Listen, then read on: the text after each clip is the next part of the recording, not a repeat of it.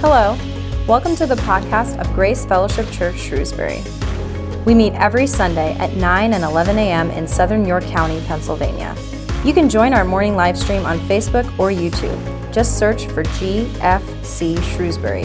You can find more information about us at gfcshrewsbury.org. We are so excited to bring you this message today, and it is our hope that you will come to know and believe Jesus Christ more fully through it. Isn't Jesus wonderful? Amen. Yes.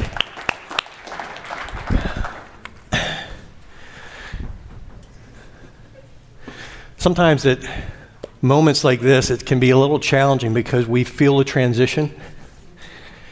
And how do we walk this transition well? And I really believe that just as we've been worshiping, we've been lifting up the name of Jesus, we've been looking and focusing our eyes on him, we've been turning our hearts toward heaven. And what we're doing now is continuing. As we look into the Word, we want to continue to focus on Jesus. We want to continue to look to him. We want to continue to posture our hearts in worship as we receive the Word of the living God.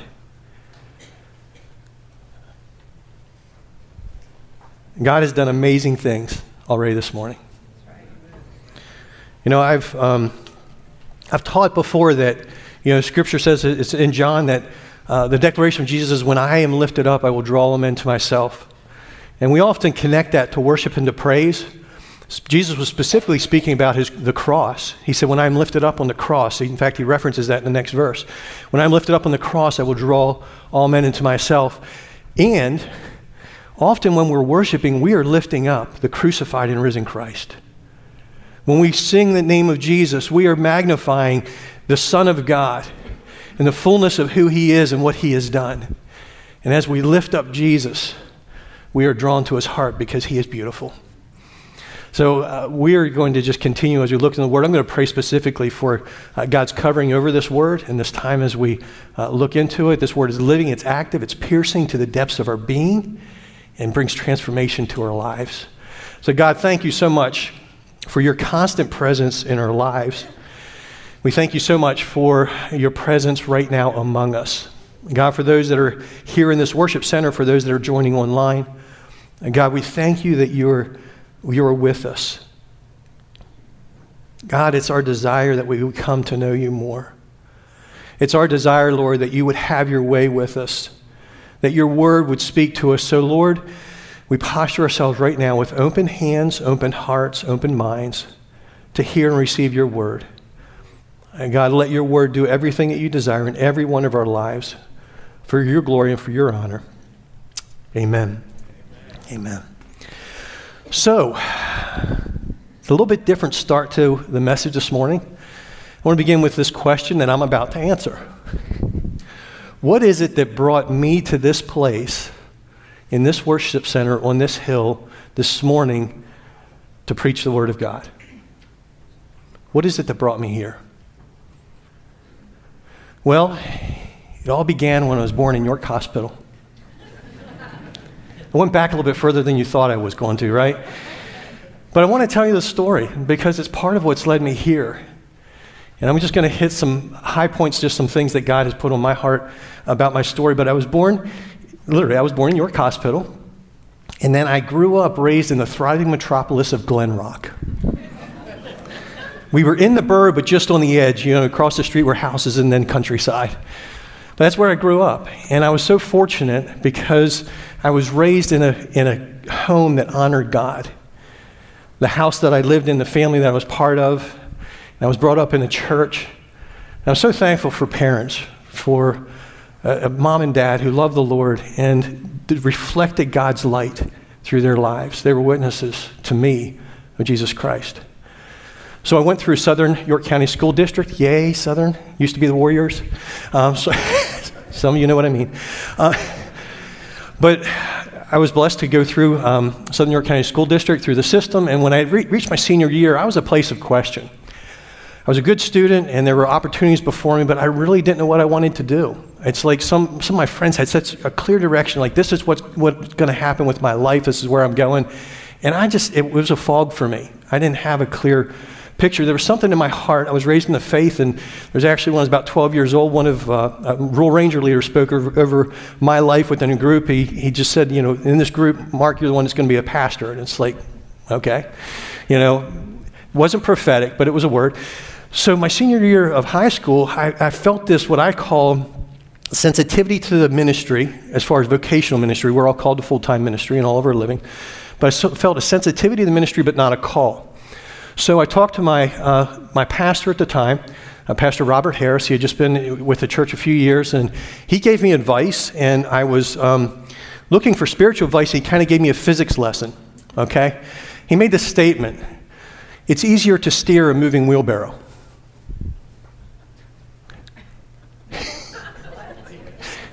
Okay, in the context of the conversation, it made sense, but I want to help you. So if you're standing still, it's harder to turn. When you start moving, that wheelbarrow can be directed. And basically what he's saying, you need to just start moving.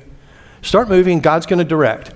And that's what happened. So I started moving, and God opened up a door that I didn't expect. I had applied to Penn State York and got a scholarship that I didn't know I applied for, and so that was my direction. I really wanted to go into a trade and then get a college education after that, but God opened this door, so I went to Penn State York, got an associate's degree in mechanical engineering technology. At the end of that was at another crossroads. What am I going to do? So I did some job searches, and nothing clicked, so I felt, well, I'm going to go further. So I went to Penn State Harrisburg and got my bachelor's degree in the same area of engineering, and then God just opened the door. I got an engineering job in York. And so I was on a path.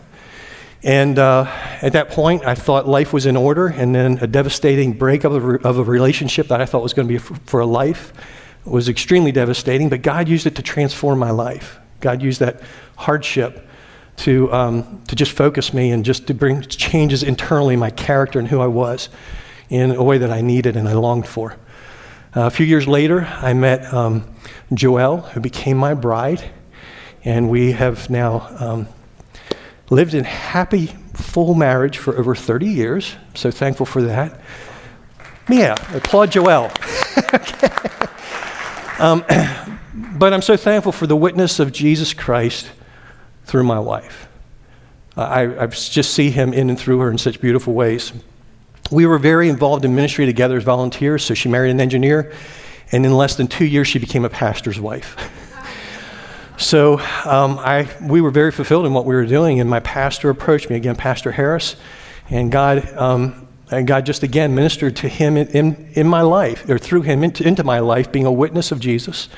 And he invited me. He said, would you consider leaving your job and coming on staff? And I hadn't considered that, but in time, we really felt it was the right thing to do, and I left my engineering job that I really enjoyed and became a pastor.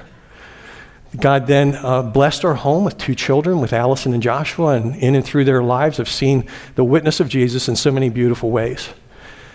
But I had the privilege of serving in ministry at my home church for over 21 years in various roles, and then over 8 years ago, I was invited to come to be a part of Grace, and I'm so thankful that God has brought me here. I know it's been God's leading, God's direction. I see confirmation all over the place, and that is what brought me here.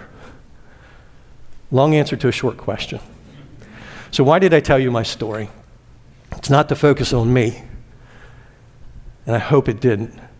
Part of it is what I wanted to do is to share with you some of the challenge that I did this week in going deeper. And that last week, Pastor Ben left us with these opportunities to go deeper in the Lord, and one was to thank God for the witnesses in your life. And in my story, I've been able to just share with you thanksgiving to God for some of the witnesses in my life, but in this past week, I've seen others, and as elders on Friday, we did this where we shared a witness in our lives that pointed us to Jesus.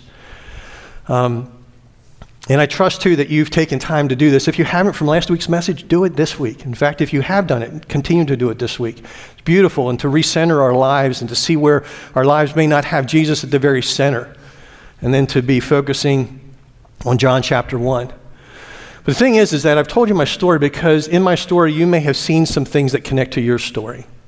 Maybe some kind of transition question. I don't know. But there are some things that you may have connected of my story to your story. But if not, there's connection, even if you didn't see something.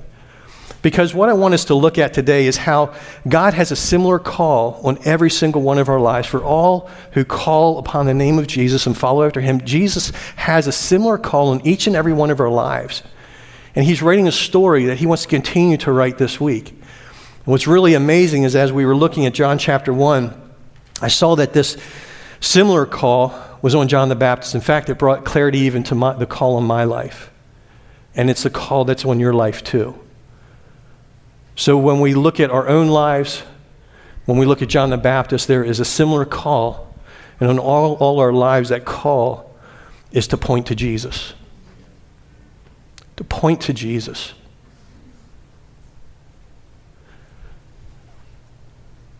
When we point to Jesus, we find life in ways beyond what we could ever imagined. So what we're going to do is track through John the Baptist's life. So I want to bring clarity, first of all. So the Gospel of John was written by the Apostle John, the disciple whom Jesus loved. So we're going to see how that John walks with Jesus. But who we're focusing on today is John the Baptist.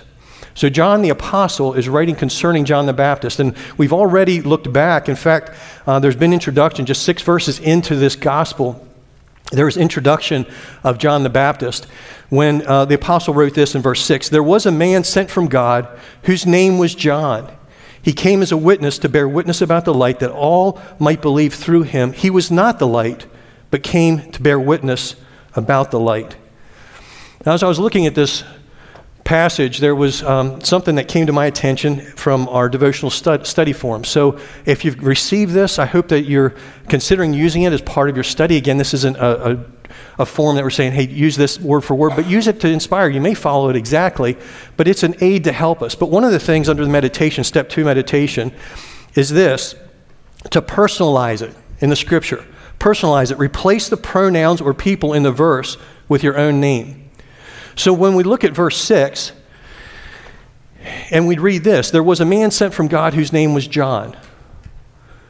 I asked the question to myself and actually to some others as well this week, can we put our name in there where it says John? There was a man or a woman sent from God whose name was, fill in your name. In fact, let's do that. I'm going to read it, and when we come to that, say your name out loud, okay? Okay, there was a person sent from God whose name was,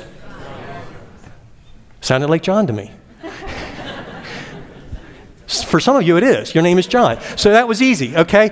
But the thing is that can we insert our names in that scripture, and is there truth in that? And as we walk through this, I think we're going to see that although John's call was unique, there are so many similarities that we truly can put ourselves in John's place and see how God had called and used John the Baptist, and see how God has that same call on our lives to point to Jesus. Now, we need to be careful as we do this, and as I said, when I was doing this exercise, I was careful because I want to make sure, is this a place I can insert my name? Okay, because there are certain places in Scripture where you're not just supposed to put your name because it's telling a story, and that's not a story that you're supposed to be part of. Okay, so we need to look at the Scripture and see, is this a place where God is calling me to insert my name so that I can see it and I can have better application? And as we look at, again, John the Baptist, we're going to see that the mission and the message from God to John is given to you and to me as followers of Jesus Christ. So we're going to read through the passage, and if you have we're going to be reading in ESV, so if you have your illuminated devotional, you can read from that. I'm going to have the scripture on the screen as well. I do want to say that there was some question, these illuminated devotionals, some thought there was a problem because theirs didn't light. They need batteries, okay? So, sorry. No, batteries won't help. But the light is in there. And as you open up, the light shines out. And that's what we're going to do right now, is to look at the light of the word that is in the scripture. So we're reading from John chapter 1, beginning with verse 19. And this is the testimony of John when the Jews sent priests and Levites from Jerusalem to ask him, "Who are you?" He confessed and did not deny, but confessed, "I am not the Christ." And they asked him, "What then? Are you Elijah?" He said, "I am not." "Are you the prophet?" And he answered, "No." So they said to him, "Well, who are you? We need to give an answer to those who sent us. What do you say about yourself?" He said, I am the voice of one crying out in the wilderness, make straight the way of the Lord, as the prophet Isaiah said. Verse 24. Now they had been sent from the Pharisees. They asked him, then why are you baptizing if you are neither the Christ nor Elijah nor the prophet? John answered them, I baptize with water, but among you stands one you do not know. Even he who comes after me, the strap of whose sandal I am not worthy to untie. These things took place in Bethany across the Jordan, where John was baptizing. The next day, he saw Jesus coming toward him and said, Behold the Lamb of God, who takes away the sin of the world. This is he of whom I said, After me comes a man who ranks before me, because he was before me. I myself did not know him, but for this purpose I came baptizing with water, that he might be revealed to Israel. And John bore witness.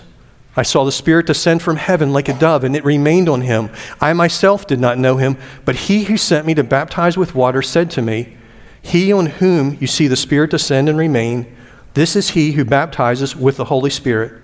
I have seen and have borne witness that this is the Son of God. The Word of God. So as I was studying this Word, I've had the privilege to teach through the Gospel of John a number of times over the years, but as I was studying this, actually there was something that was confusing to me, because as I read through the rest of the book of John, I see that there are days that are consecutive. Specifically, in fact, in this chapter, we have the first week of Jesus' public ministry. And what was confusing to me is that right after this passage, next week, we're going to be looking at the calling of disciples. And I'm thinking, something doesn't match up here. So I needed to do some digging, because the thing that confused me was that I knew that after Jesus was baptized by John, that he was called by the Spirit to go into the wilderness, and there for 40 days he fasted and was tempted by the devil. And then after that, he came back and called his disciples. So I'm thinking, okay, how do these pieces fit together? So I did some study, and I want to invite you into that process a little bit. There's a book that I've had. It's the Scripture. It's the four Gospels, and it's called A Harmony of the Gospels. Now, there are a number of different versions of this, but this is so helpful to me in that it brings the four Gospels together. So we have the first three Gospels, Matthew, Mark, and Luke, that are synoptic Gospels. They're synonymous. They line up very closely. And then John is unique, but they all fit together. And what this does is that it gives that connection. It's a chronological connection. So passages that are at the same time are put together, and it gives the flow so we can see how one Gospel connects with the other. So when I went to A Harmony of the Gospels, I saw that these passages in Matthew 3, Mark 1, and Luke 3 all point to John the Baptist, to the ministry of John the Baptist. So as I read them, it brought some clarity to some questions I had about this passage in John chapter 1. So, but first I want to go back a little bit even further in John's life and start at the very beginning. He was born in York Hospital, and okay, you're listening, okay. He was born before Jesus was born. And we just came through the Christmas season, and we looked at the story of again, his birth, and even the prophesying of his birth. He was the son of a priest, and as his father Zechariah was ministering in the temple, an angel appeared to him. And in Luke chapter 1, we have this message that was given to his father. And you will have and you will have joy and gladness, and many will rejoice at his birth, speaking of John. For he will be great before the Lord, and he must not drink wine or strong drink, and he will be filled with the Holy Spirit, even from his mother's womb. And he will turn many of the children of Israel to the Lord their God. And he will go before him in the spirit and power of Elijah, to turn the hearts of the fathers to the children, and the disobedient to the wisdom of the just, to make ready for the Lord a people prepared. So John's public ministry is fulfillment of Old Testament prophecy. And it's so important that we understand that. And we again, as we look back, we see how, again, the first interaction between John and Jesus was when John was in Elizabeth's womb. When Mary came in, she was pregnant with Jesus. When she came in, Elizabeth was 6 months pregnant, and literally John leapt within her, and she was filled with the Holy Spirit. So just that contact, even before birth. So there was a connection between John and Jesus. But again, specifically, his coming was a fulfillment of Old Testament prophecy. From Isaiah chapter 40, verses 3 through 5, the prophet said this, "A voice cries, in the wilderness, prepare the way of the Lord. Make straight in the desert a highway for our God." Listen to this, "Every valley shall be lifted up, and every mountain and hill will be made low. The uneven ground shall become level, and the rough places a plain. And the glory of the Lord shall be revealed, and all flesh shall see it together, for the mouth of the Lord has spoken." So when John the Baptist comes on the scene, he is fulfilling this Old Testament prophecy. In fact, even that last verse from Malachi, where it talks about turning the hearts of the fathers to the children, children to the fathers, that is literally the last verse of the Old Testament. And John is stepping in on the scene. After 400 years of silence, there's been no major word from a prophet. John is breaking that silence and fulfilling that prophecy. So before our passage that we've looked at today, before John 1:19, we need to understand that John had already been active in ministry.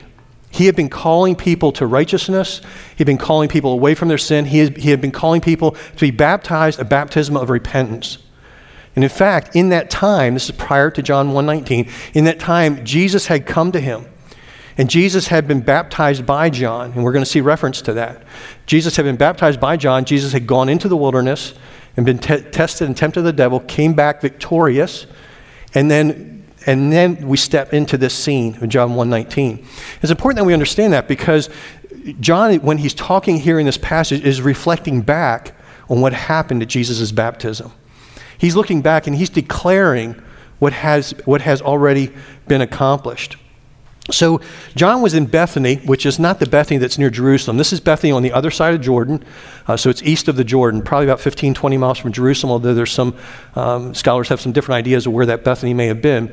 But he was baptizing. People were coming out to see and to hear this message, and many were being baptized.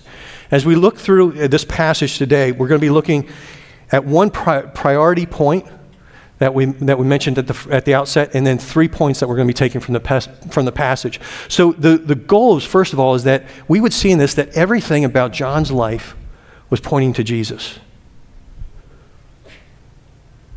Can we substitute our name in there? That everything in our life is to point to Jesus. As we walk through this passage, we're going to see how this happened in John's life and how I believe God is desiring for this very thing to happen in each one of our lives. And 3 things is that John prepared the way, and we are to prepare the way. John was humble in the way. We are to be humble in the way. And John proclaimed Jesus is the way, and we are to proclaim that Jesus is the way. So we're going to start our journey by looking at this: prepare the way. Point to Jesus, prepare the way. So when John the Baptist came baptizing, again, this baptism of repentance, he was preparing the way for Jesus to enter. He was making that road straight. He was again going before. His message was given to the religious leaders.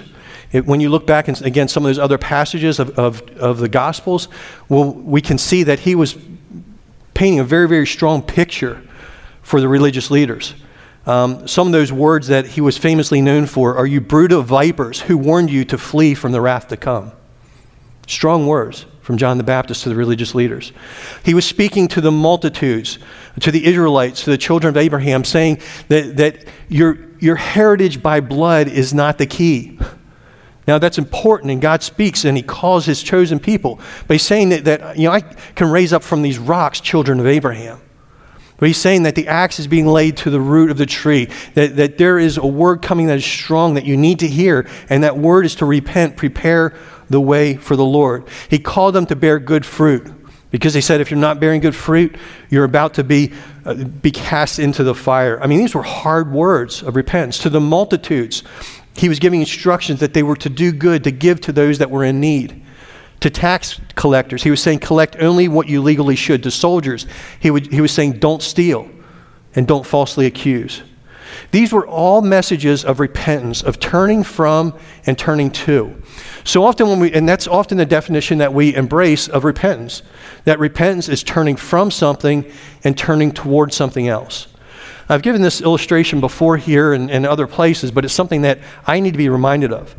That repentance truly is turning from one thing and turning to something else. But it's not just a turn, okay? Because the reality is it's kind of like that wheelbarrow. If I can turn that wheelbarrow in all kinds of directions, but if I'm not moving, I'm not going anywhere, right? So the reality is that our life isn't going in one direction. And that direction, by default, is not toward God. We're born as sinners, and we're walking away from God. When illumination comes and the call to repentance, we turn, and that's a time of awakening. But repentance is actually carried out through our action, is that we're walking in a new direction. And that's what John was saying. He was saying, don't just be awakened to what you're doing is wrong. Stop doing it. Start to walk in this new direction. Start to walk toward God. And so many times we fall short in that, is that, again, we're awakened, but yet we're not moving in a new direction. But again, the call, prepare the way for the Lord, repent, turn from what you're doing, and go a new way. Now, I don't know how many people travel this road, but there are others that I've seen around. But on Mount Airy Road, there are now 2, not speed limit signs, speed monitoring signs. Anybody seen them on Mount Airy Road recently? Okay, I travel that multiple times a day. And now whenever I go past that sign, I see speed limit 30 miles per hour, and then I see another number below. And it says what I'm doing, okay? Now, not from my own experience, certainly from seeing other people, but if it's 35, it turns red, okay? Just so you know. Speed limit 30, 31 amber, 32 amber, you know. When you hit 30, when somebody hits 35, it turns red.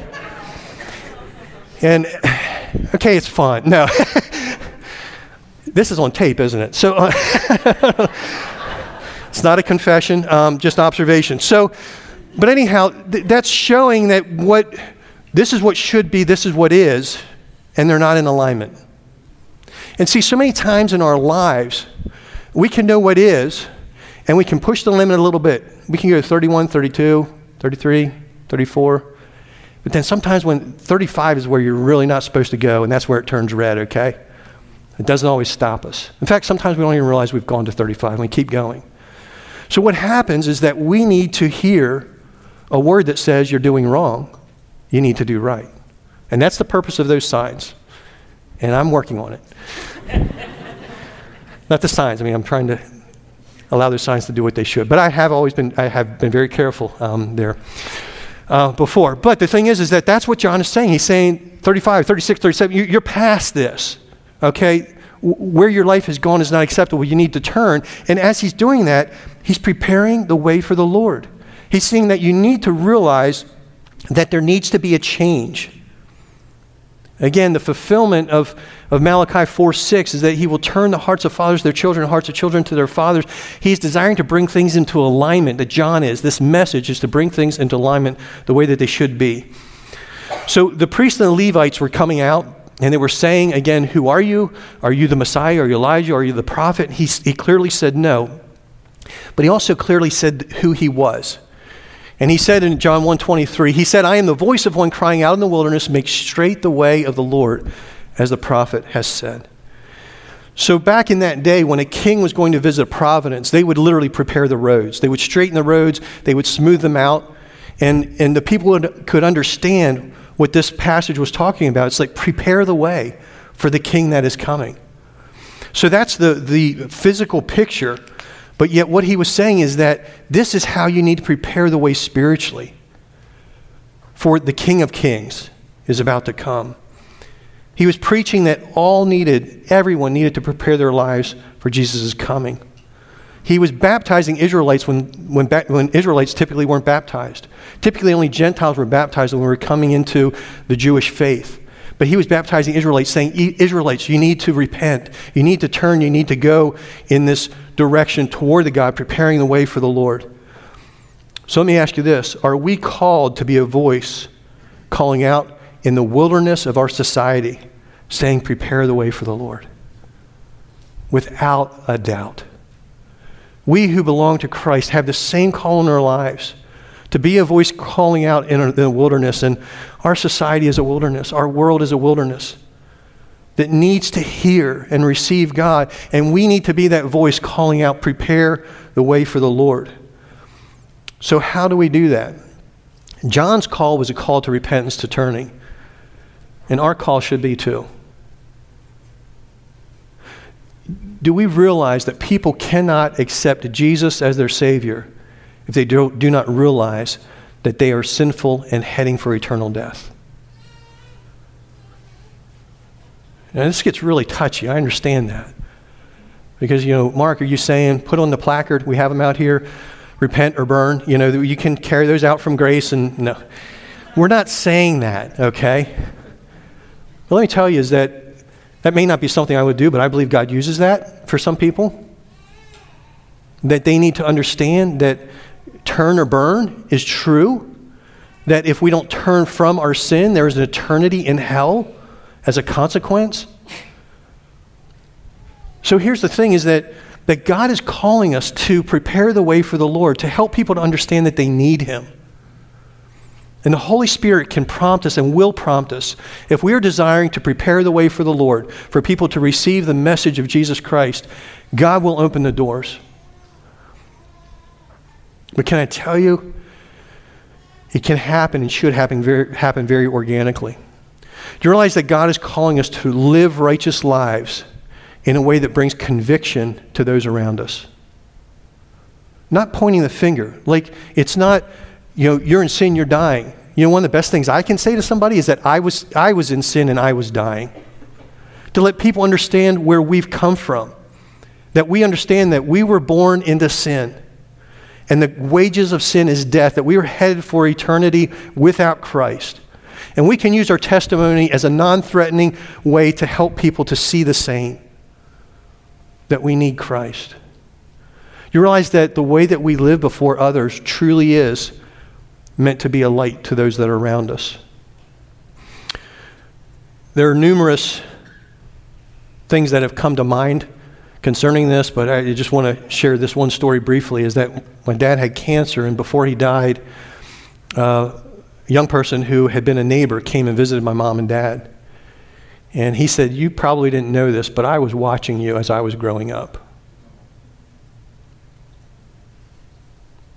He said, "Your witness, the way you lived, helped point me to Jesus." Well, he had become a pastor. This is a young man that I would have never thought that would be where God would lead him. But my parents were instrumental. I say that to God's glory, but it's because they were shining.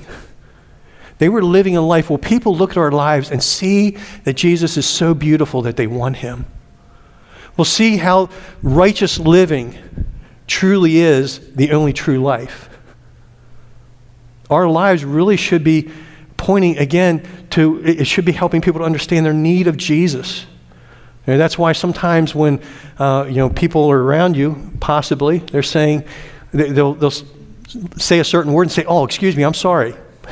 Shouldn't have said that word." That happens, it's usually because those are words that you don't use. And you're not saying anything, but yet your life is showing something. So we're called to shine. We're called to prepare the way of the Lord. We're called to live righteous lives that are pointing to Jesus. So as we prepare the way, we need to understand and embrace that Jesus is holy and I'm a sinner. I need Him. But I just want to say a brief prayer around this. God, we thank You that You are holy and there is none like You. Jesus, thank You that You are sinless. Though You lived on this earth, You never committed a single sin. And as we look at You, we realize our sinfulness. God, we're so thankful that You reach out to us in our sinfulness. And we pray that You would help us to live Your holiness in such a way that others will see their need of You. I pray this in Jesus' name. Amen. So as we point to Jesus, we're preparing the way. Secondly, as we point to Jesus, we need to be humble in the way. So when we look at John the Baptist, we're looking at a really eccentric person. This was not a guy that just blended in with the crowd. Okay? John the Baptist was a voice of one calling in the wilderness, but the Gospels tell us that he wore a robe of camel hair. He had a leather belt. His diet, how many people's diets do you have in the Bible from 2,000 years ago? Okay, but this is something significant. His diet was locust and wild honey. Okay, so this is not like a blend in the crowd kind of guy. He comes in the wilderness and he's proclaiming, he's declaring, no PA systems. There's a loud voice calling out, saying, "Repent, for the kingdom of God is near." And people are coming from all over. So he's the center of these huge crowds So this is not, again, just a blending kind of person. He definitely was standing out. But all four of the Gospels record John saying that he is not worthy to untie Jesus' sandals. So although he's a person who's in front of people, he's a person who is loud, he is a person that is different from those around. He's humble. He's humble in the way. So in John chapter 1, verses 26 and 27, it says that John answered them, I baptize with water, but among you stands one you do not know, even he who comes after me, the strap of whose sandal I am not worthy to untie. What does that mean? So untying the straps of somebody's sandals was a slave's job. Okay? And rabbis had a teaching that a disciple of a master should serve his master and should be as a servant to his master, except for untying the sandals of his master. That was below the disciple. And John the Baptist comes, this loud, boisterous person with this strong message, and he says, you know what? I'm not even worthy to untie the sandals of Jesus. That's above my pay grade. That's above who I am. I see him in his greatness to such an extent that all I can say is, I'm unworthy.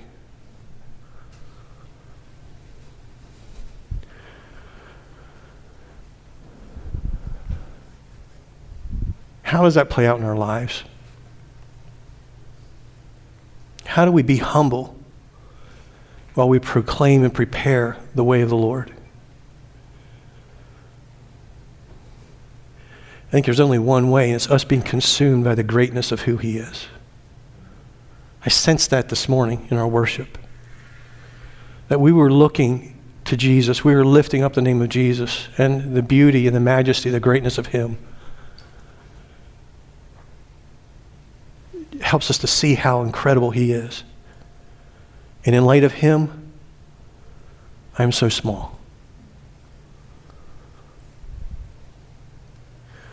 Now, we can take that in a way that God doesn't intend us to. You say, okay, then I can't do anything. I need to just be out of the way. No, remember, John was a voice, a loud voice, and he was humble. Jesus said that you are the light of the world. You don't hide that light under a bushel. You put it on a hill so that it shines. But here's the purpose, so that men will see your good deeds and glorify your God in heaven. We don't need to be hiding. We shouldn't be hiding. But we need to make sure that we're pointing to him, that we're humble as we are presenting him. That our goal is to lift him up and to magnify him. Jesus displayed this perfectly. Philippians chapter 2. Go and read how Jesus left heaven and came to earth, humbled himself, and he sets the example for you and for me. John's life, John the Baptist, was about humbly serving people. In fact, there came a time a little bit later when his disciples started to leave following him and were following Jesus. That could cause panic in us if those that were coming around us and supporting us all of a sudden are leaving. John rejoiced. John rejoiced. He said, my joy is now fulfilled. His life was about pointing to Jesus. It was not about himself. In fact, John 3:30, verse that we need to insert ourselves in here as John made this declaration. John 3:30, he must increase, I must decrease. Constantly.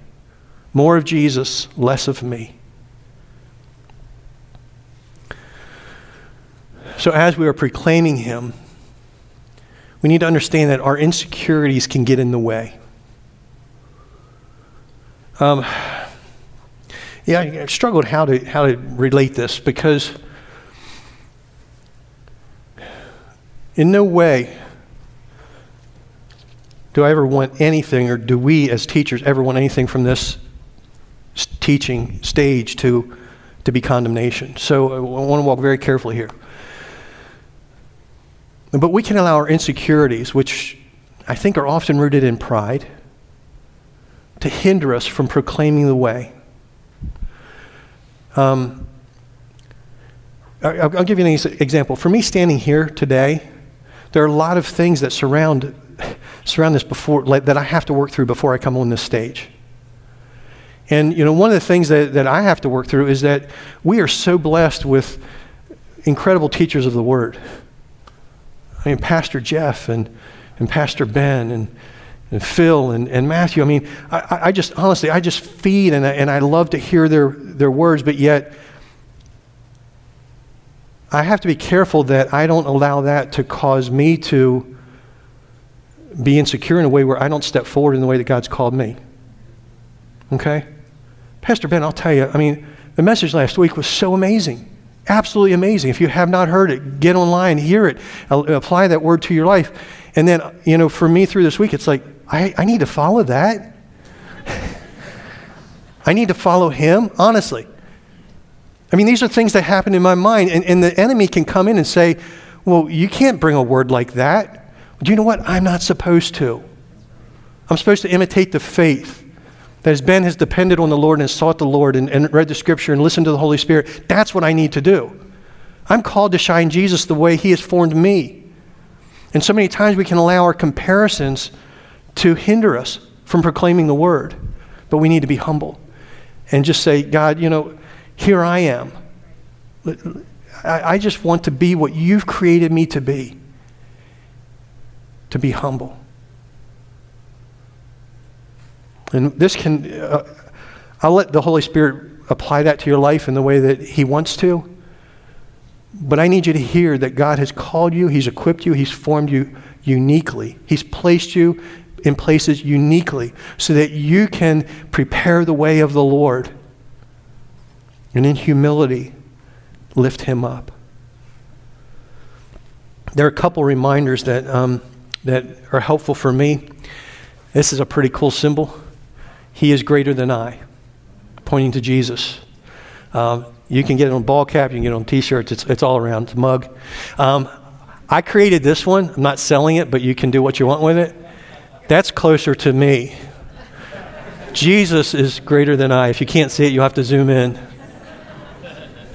That's what I need to remember, because I gets too big. And this screen is not big enough to hold the Jesus that we serve. Another thing I would encourage you to look at that's been a blessing to me is something called I Am Second. And these are videos done by testimonies of people that are very well known. And they give their story of how they've come to Christ and how they follow Christ. And bottom line is, at the end, I'm second. He is first. We need to be humble and make sure that we have this order correct. It's not about me getting attention. It's about him being seen. So we need to be humble in the way. Recognize that Jesus is supreme over all, and I gladly serve him. The third thing, as we point to Jesus, we need to proclaim that Jesus is the way. There is no other way. We need to be proclaiming that Jesus is the way. And in John chapter 1, verse 29, John the Baptist makes this declaration, "Behold the Lamb of God who takes away the sin of the world." Now, I was thinking, one of our study aids is to put ourselves in that position of what's happening there. And I've been trying to imagine what this sounded like when John the Baptist said, "Behold the Lamb of God who takes away the sin of the world." And I can't imagine the thunderous voice that was proclaiming. You guys might want to bring it down just a hair.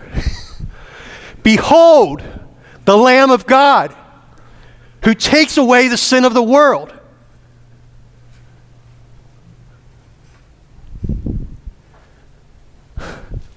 I don't think a voice could resonate loud enough what was in John's heart to declare that Jesus is the Lamb of God who takes away the sin of the world. God wants us to be so impacted with who Jesus is that we are declaring, we are boldly proclaiming that Jesus Christ is the Lamb who takes away the sin of the world. What did that mean?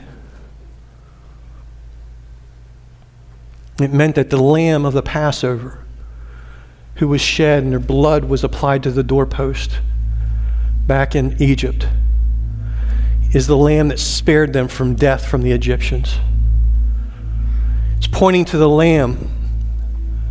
2 lambs a day were sacrificed in temple worship as an atonement for sin.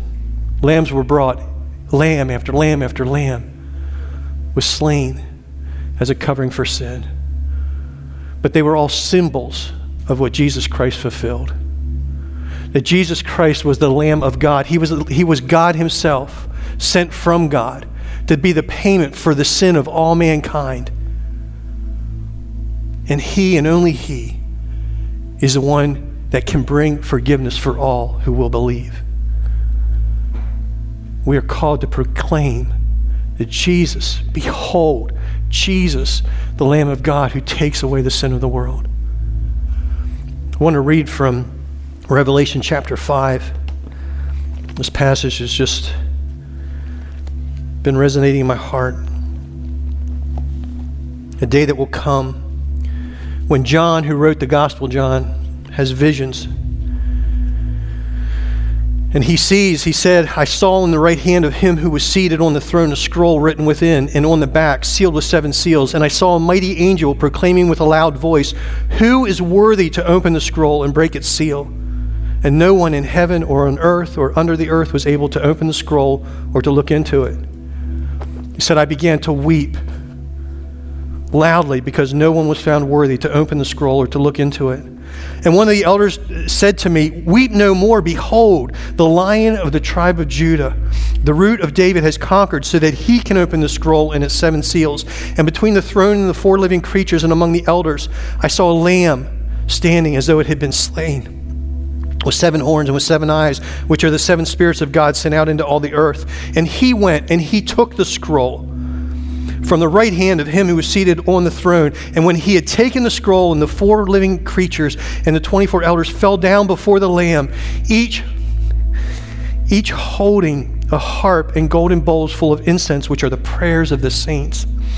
And they sang a new song, saying, worthy are you to take the scroll and to open its seals, for you were slain, and by your blood you ransomed people for God from every tribe and language and people and nation, and you have made them a kingdom and priests to our God, and they shall reign on the earth. And then look, I looked and I heard around the throne and the living creatures and the elders the voice of many angels, numbering myriads of myriads and thousands of thousands, saying with a loud voice, worthy is the Lamb who was slain to receive power and wealth and wisdom and might and honor and glory and blessings. And I heard every creature in heaven and on earth and under the earth and in the sea and all that is in them, saying, to him who sits on the throne and to the Lamb be blessing and honor and glory and might forever and ever. And the 4 living creatures said, Amen. And the elders fell down and worshiped. Behold the Lamb of God who takes away the sin of the world. We are called to proclaim that Jesus is the way. Jesus is the Lamb of God, and I'm saved by grace.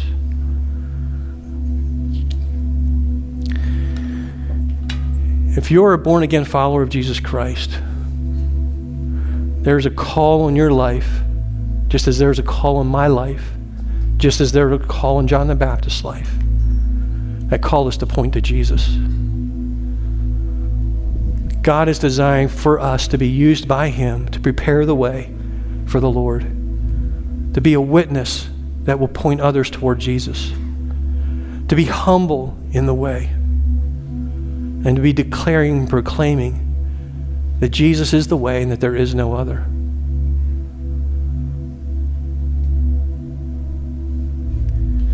It's a high calling. And we serve a mighty God who is able to fulfill that calling in and through every life.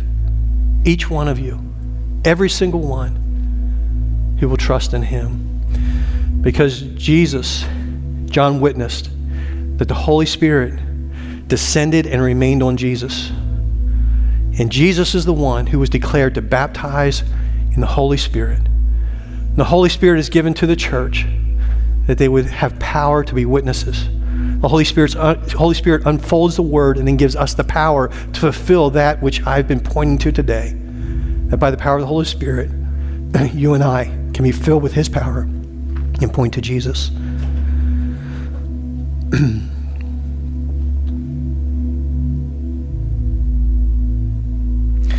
I want to give us focus for this week, and then we're going to worship the Lord in song. But as we go into this week, I'd like us to look at a few things.